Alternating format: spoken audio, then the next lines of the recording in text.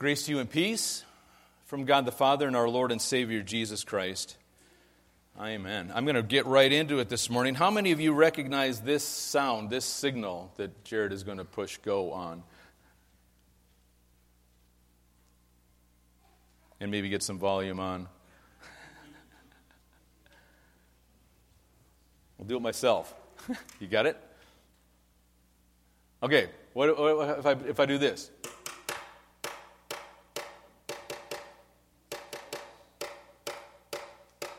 Everybody do it. 1, 2, 3. What is it? International signal for SOS. It's much more impressive if you hear it on Morse code up on the board. We'll work on that later. So SOS. Some people think, we got a slide on it at least though, right, Jared? Some people think that SOS is an abbreviation for something like save our soul, save our ship. But in fact, in point of fact, it's actually just a signal.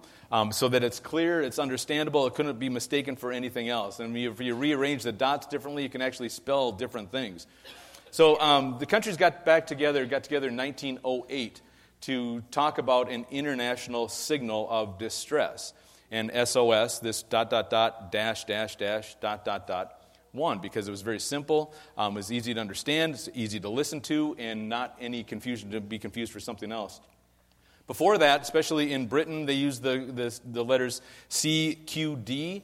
If you're a Titanic buff, you know that that's the signal that the Titanic had sent out until one of the other radio operators came to them and said, you know, you might want to try that new SOS signal, and they did, and they got some responses to it. Little trivia, the U.S. Navy used the letters NC, but again, that started to be a little confusing. So SOS won out. Now, later on, after Morse code kind of went by the wayside a little bit, it was taken over by radios and by voices. And we decided that SOS wasn't a good thing for a verbal sign of distress or signal of distress. So we got together and they put it on one dude. And to illustrate that a little bit, I want to play a little bit of a round of who dis. And it's not Samuel Morse, I'll give you that right now. Okay, he's a lot older than that. This is Frederick Stanley Mockford. Boy, that's a trivia question for you. So he came up. He was a senior radio operator at London's Croydon Airport, given the task to come up with a verbal signal of distress, a universal signal of distress, for people to cry out in a difficult situation. And he came up with the idea of using the words Mayday. And he said, additionally, we should repeat it 3 times. Mayday, Mayday, Mayday. And you've heard that in movies all over the place all the time. Well, it's done like that to eliminate any kind of confusion about that a person is in a desperate need of help. So, all right, so now after you say Mayday, Mayday, Mayday, you give the type of aircraft, some pertinent information that your rescuers might need. Type of aircraft, the nature of your emergency, your location or your last known location in cases like Amelia Earhart gave her last known location, and we still haven't figured that out. Current weather, fuel remaining, types like that. How many people are in jeopardy. Now, Mockford, this guy came up with the idea in 1923. And then the United States was pretty quick to adapt it. I think in 27 we adapted it, and then the rest of the world came along on it. So now the interesting thing about this is, though, that they asked him, how did you come up with this? Because it's brilliant and it caught on immediately. People attached to it. He said that he based it on this French word that I'm not going to try to pronounce. Anybody speak French? What is it, Julie? Yeah. It means what? Mayday. It sounds like Mayday, and it's a French word then for? Help me, right? So it actually all clicks together. It all makes a lot of sense. So it's the word for help me. So Mayday, Mayday is our cry out for help. Now, the interesting thing is that God does the same thing for us. And we talked about this with our youth group last weekend. We talked about how God in the Bible is full of a couple of different things. First of all, it's full of God's commands. And sometimes we think, well, God's commands are a bunch of rules and people don't like to follow rules. Well, that's really not the kind of commands that God gives us. So it's a book of commands and it's a book of promises. And I want to show you some of those commands and some of those promises as it applies to Him helping us and Him coming to our aid. I want to start with Jeremiah 33:3, where it says this, "Call to me and I will answer you." I have a hard time not singing this verse. "Call to me and I will answer you and tell you great and unsearchable things that you do not know." That word unsearchable It's a rather complex word, and it means mystery, but it's a mystery that protects you and that will guard you and that will rescue you. So God commands, call to me, right? We would say that's the command part of it, but then he gives you all these promises. I will answer you. I will tell you these great and unsearchable things. And then those unsearchable things include things that protect you, things that guard you, things that will rescue you. So that leads to other verses to bring that reality to our vision, like Psalm 18, verse 6. It says, "But in my distress I cried out to the Lord. Yes, I prayed to my God for help. He heard me from his sanctuary. My cry to him reached his ears." It says, in my distress. That Hebrew word for distress, that's quite a versatile word, actually. It can mean a tight spot. You know, when I used to wrestle with my kids when they were little, I'd get them down and we'd be on the floor tickling and stuff, and then I would tell them, you're in a tight spot. What are you going to do? You're in a tight spot. And that's what they'd always say to me. Oh, Dad, I'm in a tight spot and I don't know what to do. But that's what that distress means, a tight spot. Or it can mean literally an enemy, right? It can mean an oppressor or an adversary, or simply be translated as the word trouble. But you heard Pam read a second ago that we have an enemy, we have an adversary that prowls around like a roaring lion ready to devour somebody. So again, it can just simply be the word trouble. And I could have, there's like 30 verses that would line up with this stuff. Take a look at Psalm 50, verse 15. Again, this is God giving us a command. You know, we think of God's command like the Ten Commandments, a bunch of rules and a bunch of, like iron-fisted stuff. But no, he's calling to us. He's telling us to do these things for our own good. He says, call upon me in the day of trouble. Then he promises, I will deliver you, and you shall glorify me. That word deliver is where we see God's promises back in Jeremiah, where he says, call to me and I will tell you, I will show you all these great and unsearchable things. I'm going to explain them to you. I'm going to lay them out for you. That word deliver actually has more to do with being equipped, being armored, or to be made strong, to be braced up. You know, I talked about that with our youth group also, that God doesn't remove us from that trouble, that situation, but he says, you know what, I'm going to equip you. I'm going to show you how to get through it. I'm going to have you rely on me, and then we're going to get through this together. It also is directly related to our word saved, or our word salvation, that delivered. And in the Old Testament, we often see deliver or delivered. When we get to the New Testament, sometimes that's accurately replaced by the word rescued, as in Luke 1:74. Man, there's a lot of verses in Luke. One, huh? We're Luke 1:74. We have been rescued from our enemies so that we can serve God without fear. Rescued is the Greek word krumai. And it literally means this, not only to rescue or deliver, but to bring to oneself, bring something to oneself. So God says, not only am I going to rescue you, I equip you and train you, I'm going to bring you to myself, so that you're going to be here with me. Again, it doesn't mean that he's going to take you out of that trouble situation, take you out of that tight spot. No, he says, I'm going to be there with you, and I'm going to be there for you. Again, rescued, delivered has everything to do with our word that we say salvation. It has to do with being saved. It has to do with being with salvation. So that's the Greek word, rescued there, krumai. I finally got it right, krumai. But the Hebrew word for salvation is even more interesting to look at. And I like to, when we look at words, we study words and dig into them a little deeper. I like to look at what we call the rule of first occurrence. So where does it occur first in the Bible? And we want to talk mostly about salvation this morning, because what I haven't talked about in the last couple of weeks is that we're in the Easter season. Right? Easter is a season of 50 days. It doesn't start and end on Easter Sunday. No, it starts on Easter Sunday, but then it goes again to 50 days until the day of Pentecost. So that's what we're looking at. We're looking at this day, this season of Easter. And if you read my newsletter article, I compared it to some of the other seasons in the church year. Lent, 40 days long, right? So Easter's longer than Lent. We have some days, the weeks of Advent leading up to Christmas. But what we're really leading up to here is we're celebrating Easter. We're celebrating Easter up to the day of Pentecost. So I want to talk about salvation. I want to talk about God's promises. I want to talk about how he commands us and what he does for us, and the way he uses the words in his word to explain to us exactly who he is and what he does for us. So now we're talking about salvation. That's kind of the theme today, because that salvation is what happens when we cry out to him. When we cry out to him for help in our distress and our tight spots, God says, I am giving you that salvation. This is where I'm going to go for you. First occurrence is in Genesis 49, verse 18. It says, I have waited for your salvation, O Lord.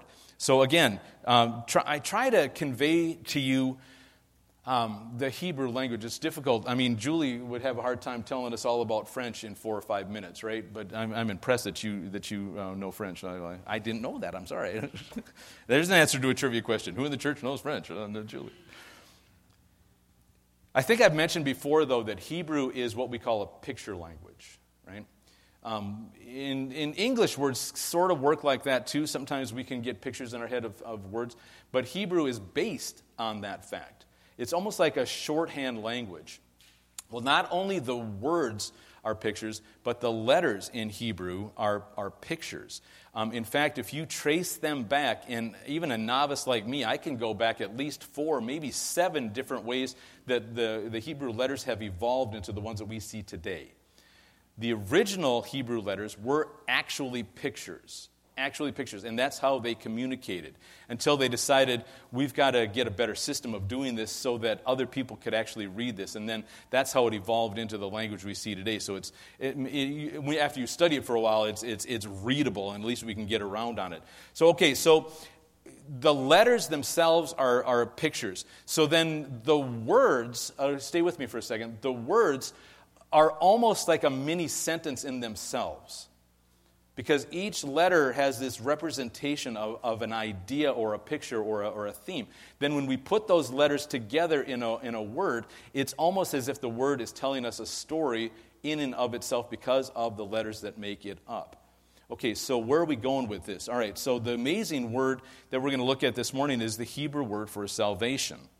The Hebrew word for salvation has 5 letters in it, and each one of them is going to kind of blow your mind about how God lays this stuff out for us, how He paints this picture for us to step back and look. You know, the old Hebrew rabbis said that Scripture, that words, that Hebrew, it was like having an amazing gem in your hand, and every time you turned the gem, different light would shine on it, and you would perceive it in a different way, and you'd understand it even more, and you'd understand not only it more, but you'd understand the depth, that it has even more depth than you realized at first, and every time you turn it again, you see even more depth, and we go even deeper.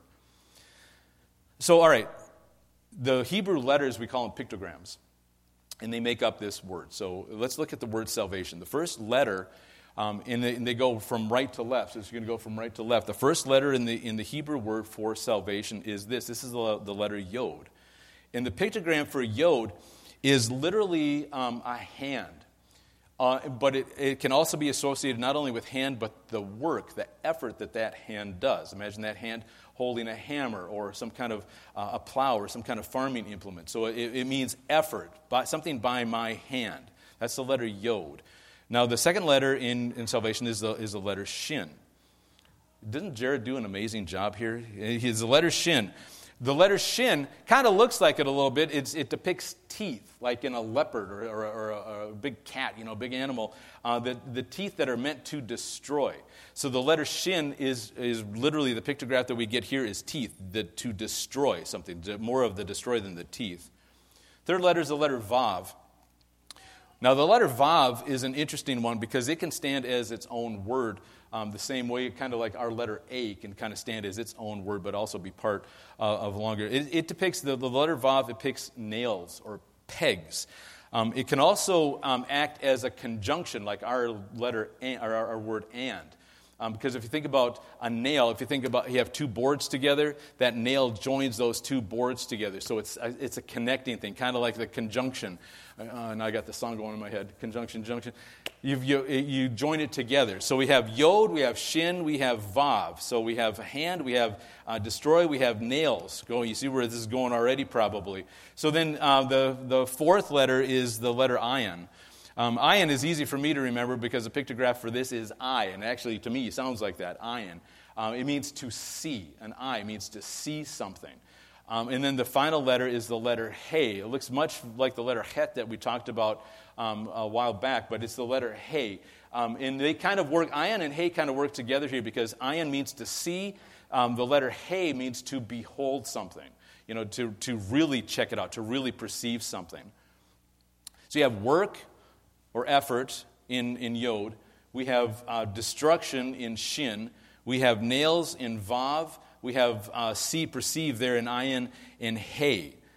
So now let's get a working definition of how God looks at salvation. Let's get a working definition of how God looks at salvation. I'm just going to use these letters, and I'm going to put these letters into a sentence that God has already done for it. I'm going to add a couple words to it. I'm going to say, salvation is, and now look at this now. Salvation is earned by my own effort. Okay, I want to stop right here, and I want everybody's eyes on me, because we look at that word my.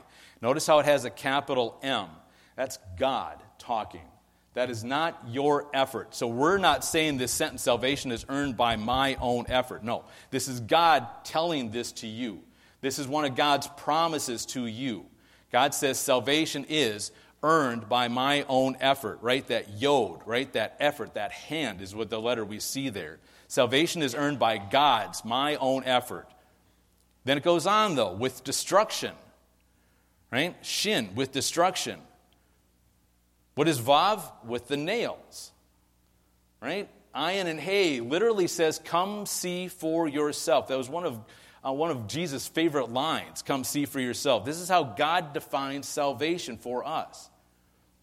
It's spelled out how he obtains salvation and is presenting it to you.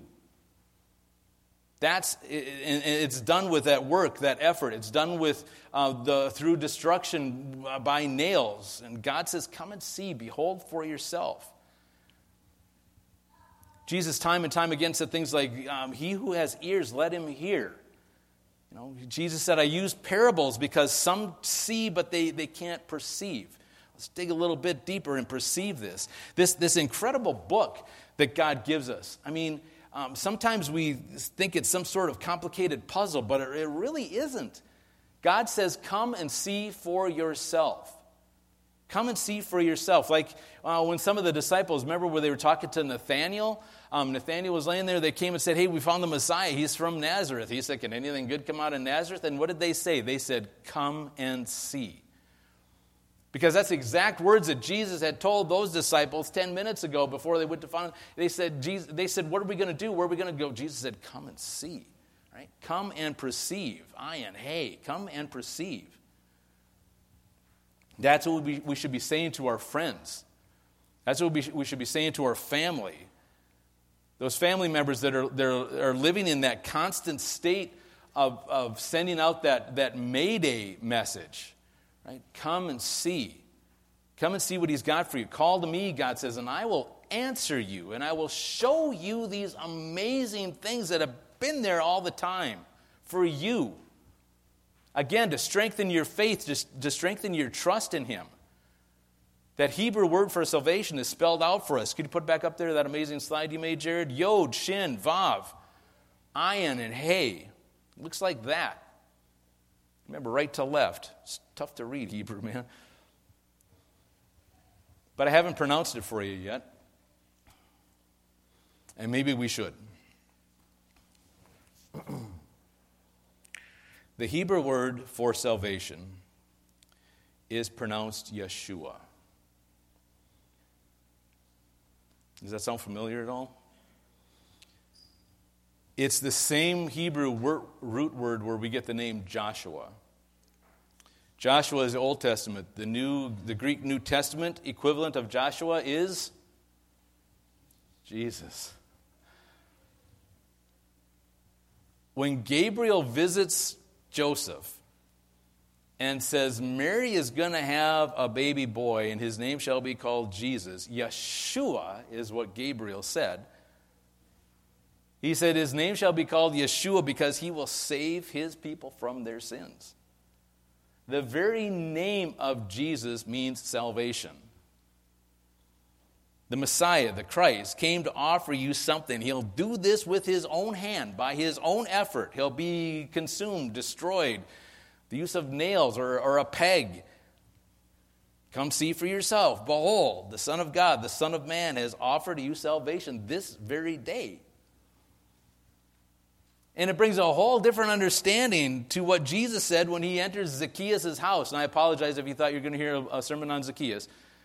A whole different thing when Jesus enters Zacchaeus' house and he says these words in verse 9. Jesus responded, salvation, Yeshua, he said, has come to this home today. Was that a pun? Is that a play on words? Maybe. Yeshua, Jesus, was there. Salvation was there because what? They're one in the same. It gives us new meaning, new understanding when we turn that gem over. It gives us new meaning and new understanding to verses like Isaiah 12:2 that says, surely God is my salvation. Or Exodus 15:2 that says, the Lord has become my salvation. God is my salvation. Shakespeare famously asked, what is in a name? You heard that? What is in a name? And then he said something like, that which we call a rose by any other name would smell as sweet, or something like that. We all have a name. Our name identifies us from other people, maybe defines us, gives us credibility, or maybe a reputation. But the name of the Lord is a different story. The name of the Lord is a different story. And God spells it out for us with these pictographs. And fast forward now into the book of Acts, chapter 4. It says, there is salvation in no one else. God has given no other name under heaven by which we must be saved. Look at this name stuff, right? There is salvation. There is Yeshua in no one else. God has given no other name under heaven by which we must be saved. I made a really big deal out of that slide that Jared made for me that said about my effort. That's not our effort, that's God's effort. We got to remember some things. We cannot save ourselves. That's what Easter is all about. We can't remove our own, what we would call our sinful nature. And when we come to that, and only when we come to that realization, and when we understand we've got to sound that distress signal, God says, call to me, and we say, Mayday, Mayday, Mayday. God hears us, and His word says He will rescue us to Himself. And then, just to be clear, He says there's only one name. There's only one name. Only one name who can bring hope to the hopeless. There's only one name that can heal the brokenhearted.